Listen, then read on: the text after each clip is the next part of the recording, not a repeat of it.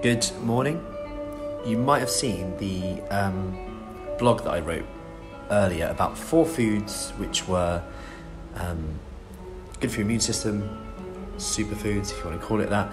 But what I want to talk about is the most underpriced one right now that no one's really ever talks about. Like, you go to like a supermarket or a health food shop and they're like £10 for like this product or this product. Hi Judy. And so this product is a processed food too, which is interesting because we often think of avoiding processed foods, and generally that's good advice. But it just goes to show that not all processed foods are necessarily bad.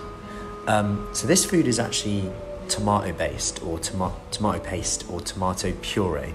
So the fact it's essentially cooked tomatoes strained, and the processing of this actually means it has higher levels of the antioxidant lycopene, which has antioxidant effects,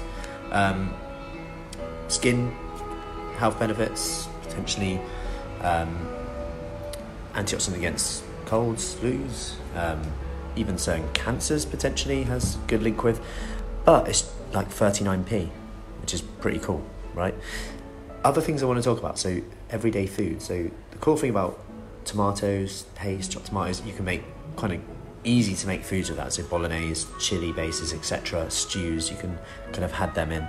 Then you can chuck loads of vegetables. Your go-to, you're always going to chuck vegetables in on top of that, so it's super easy. Other ones include cocoa, like dark chocolate. That's a bit of a dark horse in terms of antioxidants.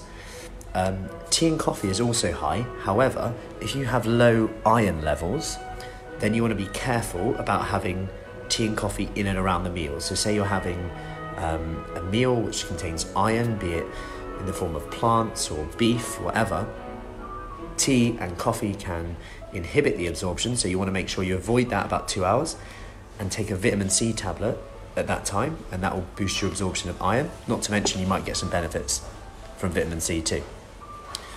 Next one, so it's tea, coffee. I want to talk about is liver. Liver's like overlooked completely. It's really high in vitamin A, which is an antioxidant as well, and it's really absorbable form, hence why they often are a bit wary of having it if you're pregnant, because it's so absorbable. They're worried that you'll have super high levels because you can have too much of it.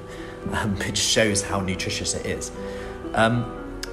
Just wanted to touch on them because I'm getting a lot of questions. I'm actually on BBC Wiltshire Radio Friday evening and over the weekend talking about a few tips you can do with exercise, with nutrition as well on that. Hope that helps. Any questions, let me know. I'll go back to listening to this beautiful music in Cafe Nero. Speak soon.